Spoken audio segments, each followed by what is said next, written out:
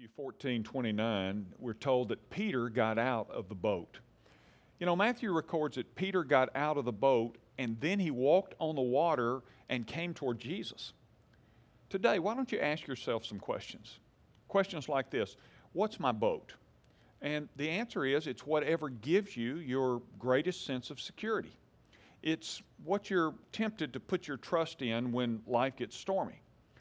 To know what your boat is, ask yourself, what is it that produces the most fear in me, especially when I think of leaving it behind and stepping out by faith? Second, ask yourself this question: what's keeping me from getting out of my boat? Is it fear?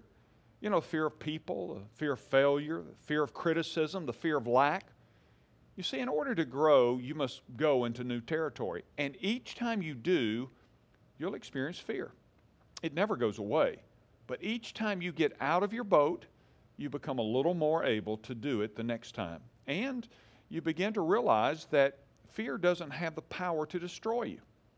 So when Jesus says to you, "Come, start walking," He won't let you down. Third, why don't you ask yourself this: what will I forfeit by staying in my boat? Well, your destiny.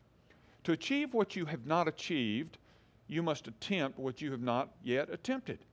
Will there be risk? Well, of course there will. Baseball's greatest hitters fail 2 times out of every 3. But they know that if they don't step up to the plate, they'll never experience the joy of hitting a home run. So understand this: if you stay in your boat, you'll eventually die there. And you'll end up wondering what your life might have been if only you'd been willing to get out of your boat.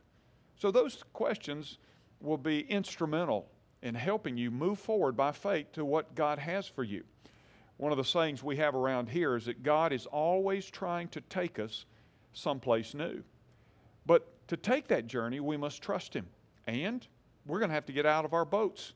And we're going to have to move forward by faith, knowing that His plans for us are the very best. I'm Ray Jones, and that's another Heart Truth for your day.